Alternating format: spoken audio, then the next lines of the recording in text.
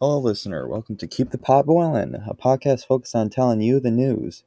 And I'm your host, Christian. Okay, for this story, this is going to be about the coup that happened in Myanmar. But first, I got to tell you some background information. A coup, or coup d'etat, is removal or seizure of government powers.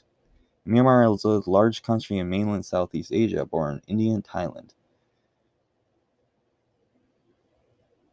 And the reason the military took over because their senior officer Ming Heling declared that the election was rigged for some reason. But he's claiming it is because he's a little bit butthurt.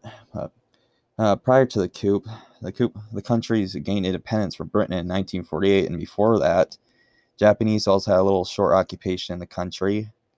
Now, before the present coup, the military group, the Tamada, ruled in Myanmar until 1962 until 2011, when a civilian pro-democracy movement gained strength with Suu Kyi as its leader. Now in 2021, the military coup has seized power and stripped Suu Kyi of her position, and now that she's claiming that she has been charged with prosecuting illegally imported walkie-talkies for some reason. I don't know, it sounds like a dirty move. Now for the final part of this. The future for Myanmar, in my opinion, it's not looking so hot since the military declared a 1-year-long state of emergency, and they're declaring that afterwards they're just going to hold another election, but I doubt they're actually going to do that, since why would a person give up his power just to be stripped of it again? I don't know. But so far it's not looking good. And all other countries declared that they're not going to get involved since it's an internal affair. So in my opinion, it's not looking good for them, but I'm pretty sure they will be fine. They've dealt with this many times before. So, okay, for the final part of this, I'm going to tell you some human stories. Most of them, actually all of them come from I Mean Dant and her tweets from Twitter. But for the first one, she says, Americans, please don't tweet the State Department at me or tell me Joe Biden cares. I know you mean well, but it's actually kind of imperialist of you to think that U.S. Canada should have so much power over another sovereign nation. And I have to admit, she's right. We like to think we're ourselves as an all-powerful nation. We can do anything. We can solve every problem, but we can't. And maybe they don't even want our help in the first place. So why would you even want it here when they clearly don't want it? And other people don't want to get involved either. So I think we should just not get involved. I guess it's their problem to solve. We can't solve everything. But that's just my opinion. There's plenty more people have their own. But the next one, again from I'm Intent, and her Twitter, she says, another camera, and this time a mix of monks and lay people. I had to search that one up. I did not know what lay people is. Apparently it's people that go to church often.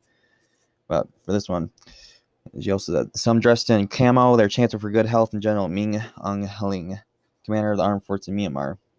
I guess it's just a car full of butt kissers, in my opinion. I guess that would kind of be a strange sight since I don't clearly see it. But there's also another tweet about her seeing a bunch of people with swords in the back of a car. That would also be very strange to see. What is the swords even supposed to do when you're fighting against the military? But I guess just to show power.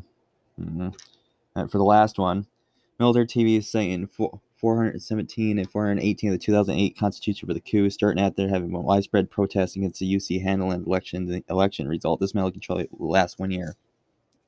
I don't know why they're saying so much of the Constitution, but since they're technically breaking the law, but probably not their law. And I don't really expect them to hold a promise, but they said they will hold a free, fair election. What the heck is that supposed to mean? It was very free and very fair, but how will they even rig election? Like, who would even want to elect that person anyways? Over the Nobel Peace Prize winner. I don't know. I doubt he will actually hold a fair and free election at their 1-year state of emergency. I highly doubt it.